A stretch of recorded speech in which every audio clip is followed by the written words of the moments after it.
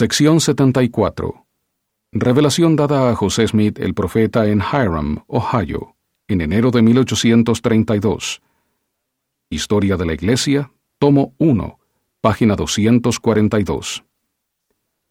El profeta escribe: al recibir la palabra anterior del Señor, Doctrina y Convenios 73, reanudé la traducción de las Escrituras y trabajé diligentemente hasta poco antes de la conferencia que se iba a verificar el 25 de enero. Durante ese período, también recibí lo siguiente como explicación de la primera epístola a los Corintios, capítulo 7, versículo 14.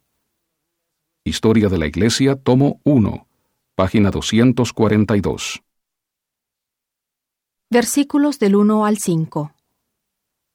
Pablo exhorta a la iglesia de su época a no observar la ley de Moisés. Del 6 al 7. Los niños pequeños son santos y son santificados por medio de la expiación. Porque el marido incrédulo es santificado por la mujer, y la mujer incrédula por el marido. Pues de otra manera vuestros hijos serían inmundos, mientras que ahora son santos. En los días de los apóstoles se observaba la ley de la circuncisión, entre todos los judíos que no creían en el Evangelio de Jesucristo.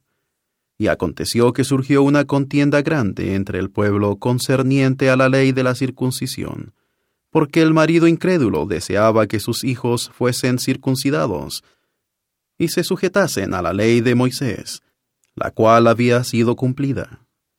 Y aconteció que los hijos, habiéndose criado bajo la sujeción de la ley de Moisés, se guiaban por las tradiciones de sus padres y no creían en el Evangelio de Cristo, de manera que llegaron a ser inmundos. Fue pues por esta causa que el apóstol escribió a los de la iglesia, dándoles un mandamiento, no del Señor, sino de sí mismo, de que el creyente no se uniera al incrédulo, a menos que se abrogara la ley de Moisés entre ellos, para que sus hijos permaneciesen incircuncisos, y que fuese abrogada la tradición que decía que los niños pequeños son inmundos, porque existía entre los judíos. Mas los niños pequeños son santos, porque son santificados por la expiación de Jesucristo.